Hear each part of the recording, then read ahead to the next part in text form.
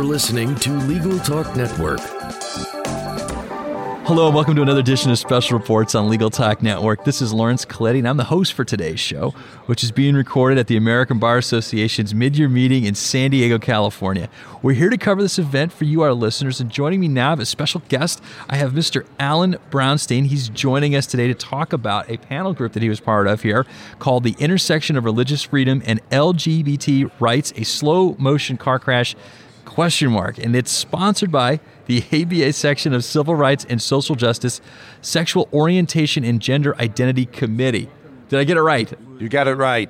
Excellent. Thank you so much for joining us, Alan. And before we get started, just for the benefit of our audience, tell us a little bit about yourself. Where do you work and what do you do? I'm a professor emeritus at the University of California, Davis School of Law. I teach constitutional law, law and religion.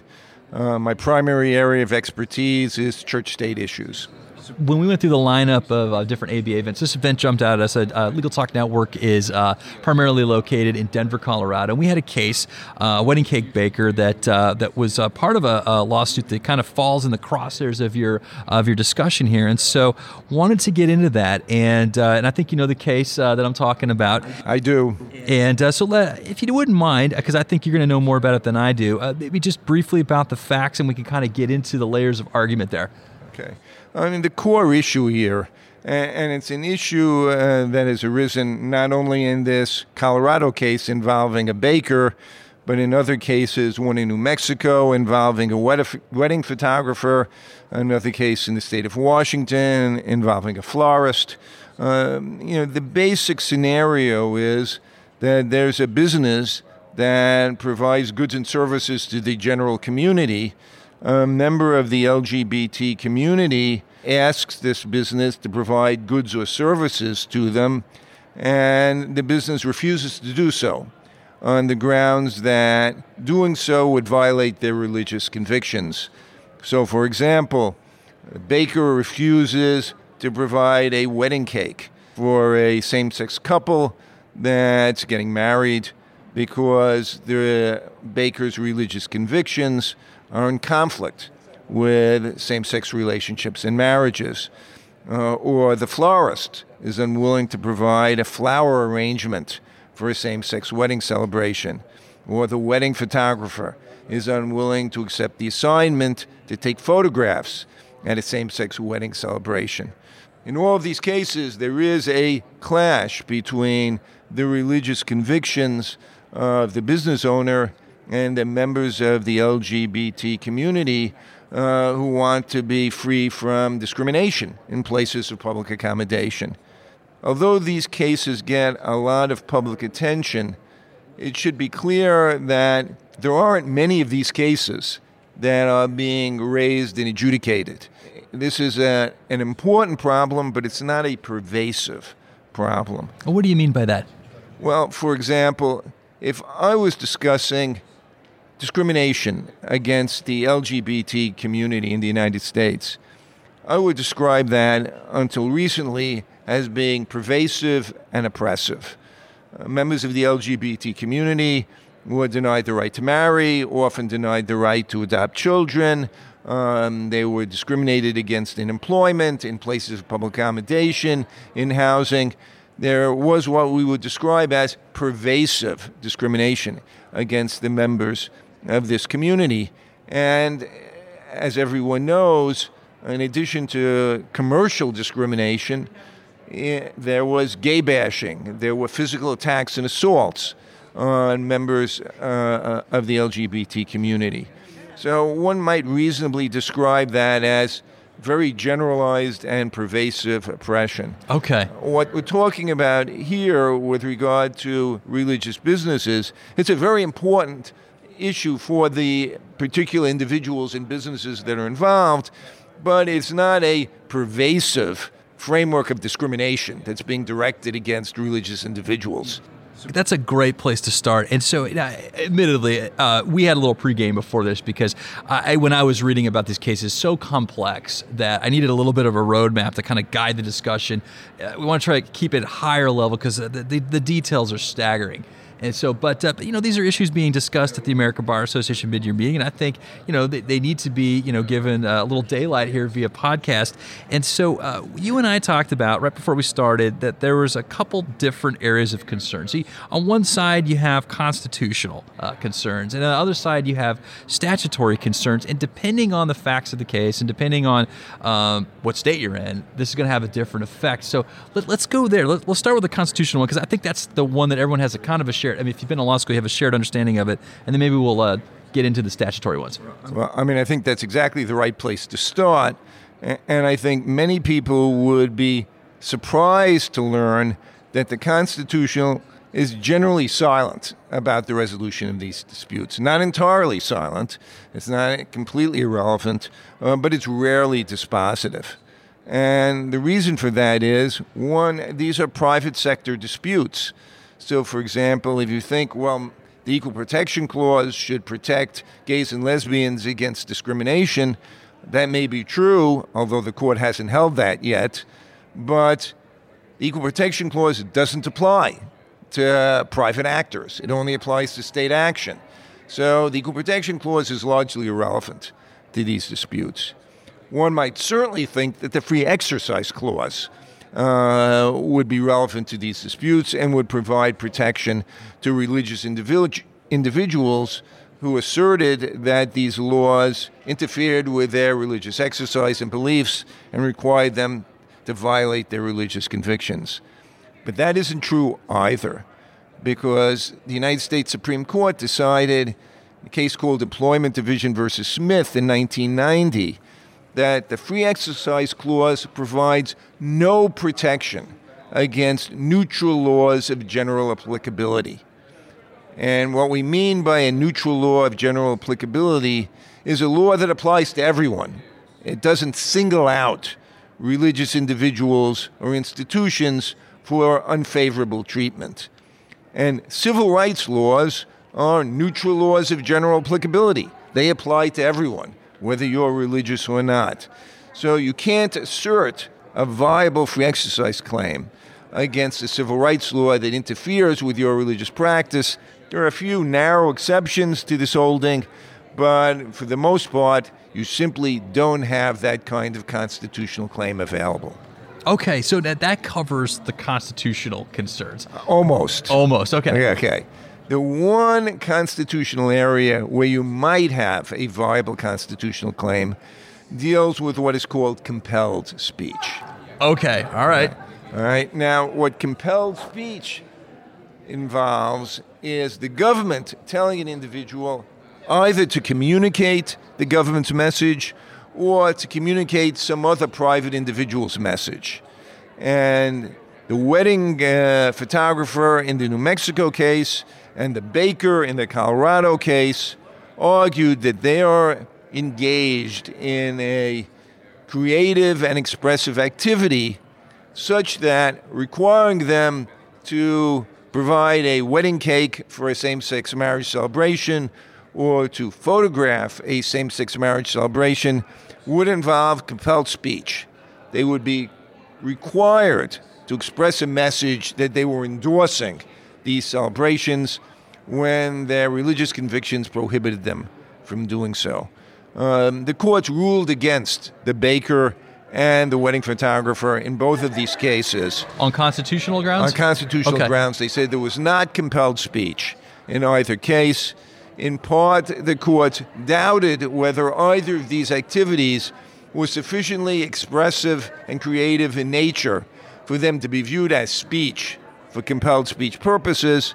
And the courts were also concerned that if we exempted all creative and expressive activities from the coverage of civil rights laws, we would tear an enormous hole in the fabric of the civil rights laws that protect so many groups in our society from discrimination. And there's a lot to it. So just one follow-up on that, and then we'll get into the statutory elements. And so I had to follow up with that. Why? Okay, I know, and I remember reading about this in Denver, Colorado, that there was written messaging on the wedding cake that the baker objected to. And if my memory serves me correct, the baker actually offered to bake the cake, but just refused to write the messaging on the cake. And so that was kind of one of the distinctions there. So why did the Colorado, I guess, based on what you just told me, where did the baker fail to meet his burden when it came to proving that he had a constitutional issue? Well, in fact, the baker didn't refuse to write a particular message on the cake. Oh, so I have my facts right. Yeah, he refused to My sell apologies. the cake at all. Okay. And the Court of Appeals did suggest that if there was a dispute about a particular message that was to be placed on the cake, that might be a different question. Oh, okay. That might be a more difficult question. But there's still the question of whose message is it? It's one thing to say that you're being compelled to express a message where people would read the message and assume that this message reflects your own beliefs, that it really reflects your own personal expression. But who thinks that's true when you buy a birthday cake or a wedding cake? If you buy a birthday cake, if I buy a birthday cake for my son that says Happy Birthday, Ben, nobody thinks the baker is really saying Happy Birthday to my son.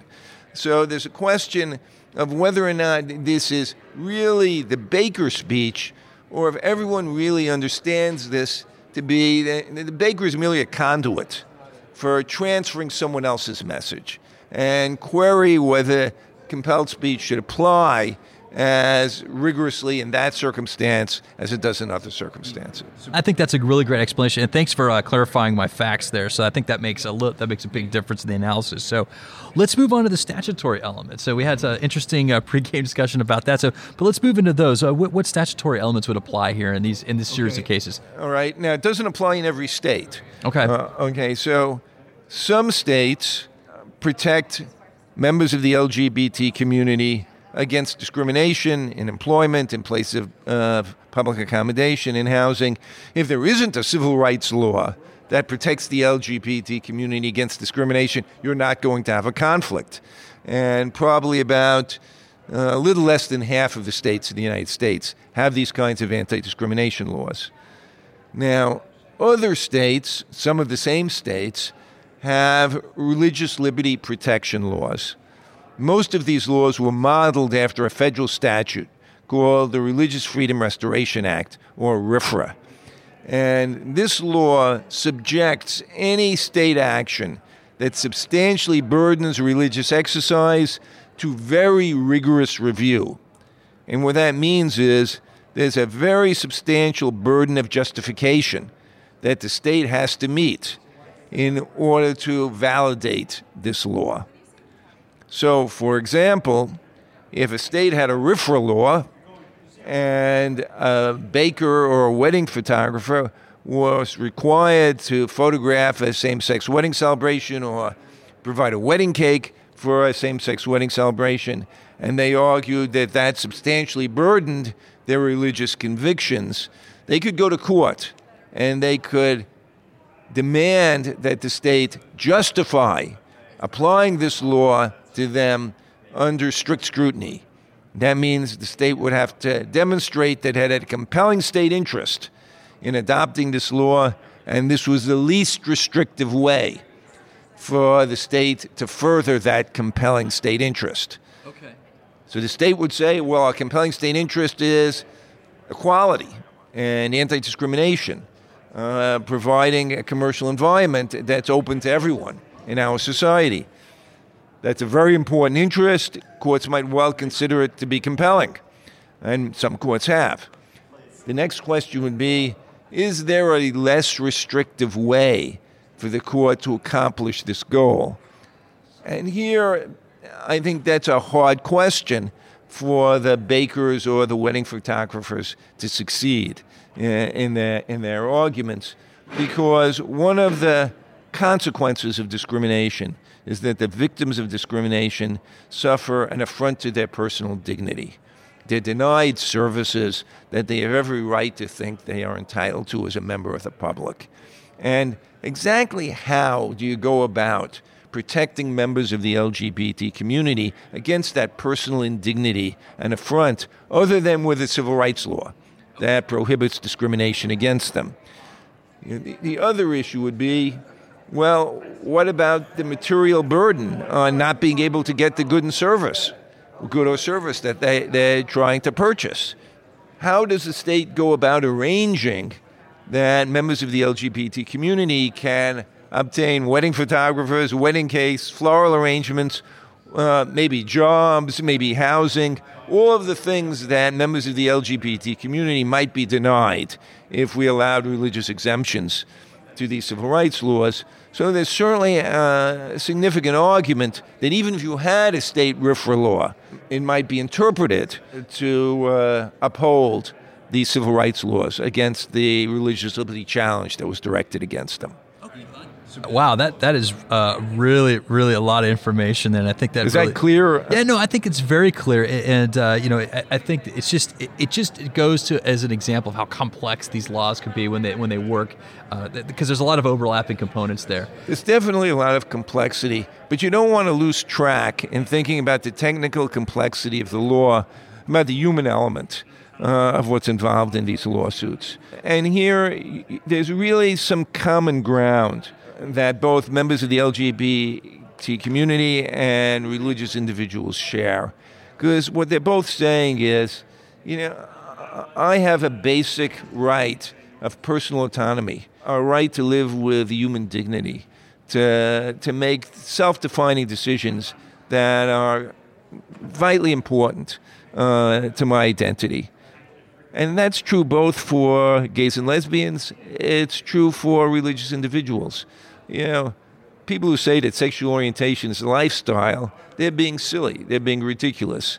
This is a core aspect of a person's identity. And the religious and devout religious individual's relationship with God, that's not a lifestyle either. That's a critical component of this individual's identity. And so you really do have, in these relatively isolated cases, very important personal interests that are being asserted by both sides. And, what we would really hope to accomplish is to find some way that could be respectful for both the members of the LGBT community and the devout religious individuals who want to live according to their faith. I agree. I think it's a really good notion and almost a good place to leave it. In the spirit of the title of your speaking event, The Intersection of Religious Freedom and LGBT Rights, a Slow Motion Car Crash, I want to ask one more, this is a hypothetical because it hasn't happened. Sure. And because we're trying, I think the goal here is to try to balance the interest in a way that's fair, that meets everybody's needs and expectations. And so let me change the fact pattern just a little bit, and let's try to get this. We do have to wrap it up. We are running out of time, and so we got another interview waiting for us. But I just want to ask this really quick fact pattern. Just change the fact pattern just a little bit. So let's take the photographer in the New Mexico case, and so let's say that a same-sex couple comes in and says, "Hey, we'd like you to photograph our wedding." And let's say that the photographer says, "Well, normally I would, but the date that you have set for it is a religious holiday for me." And so now you have the expectations of a same-sex couple that wants to have this ceremony, but you also have this religious expectation of the photographer that just can't do it this day, and it comes to blows. And so there's that's actually a very easy case. Okay. Because the decision of the wedding photographer is clearly not based on discriminatory motive. Gotcha. They would refuse anyone who wanted them to photograph a wedding on their religious holiday. So there's no discrimination. It wouldn't matter whether it was a heterosexual wedding or a homosexual wedding. They would still say, "I'm sorry, I'm closed today. It's a religious holiday." I guess the way I would want to close this discussion is, the title is, this is a slow motion car crash.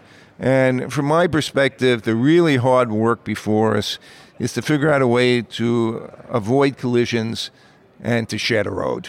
Well, thank you so much for humoring my hypothetical there. And honestly, I learned a lot on this one. I didn't realize, I knew it was complicated. I didn't realize how complicated. And, it makes a lot of sense why some of these cases have been long in the pipeline to come to a result. So thank you so much, Alan, for stopping by, educating us on this very serious issue that's going on today. And if our listeners wanted to reach out, had some more questions, how can they find you?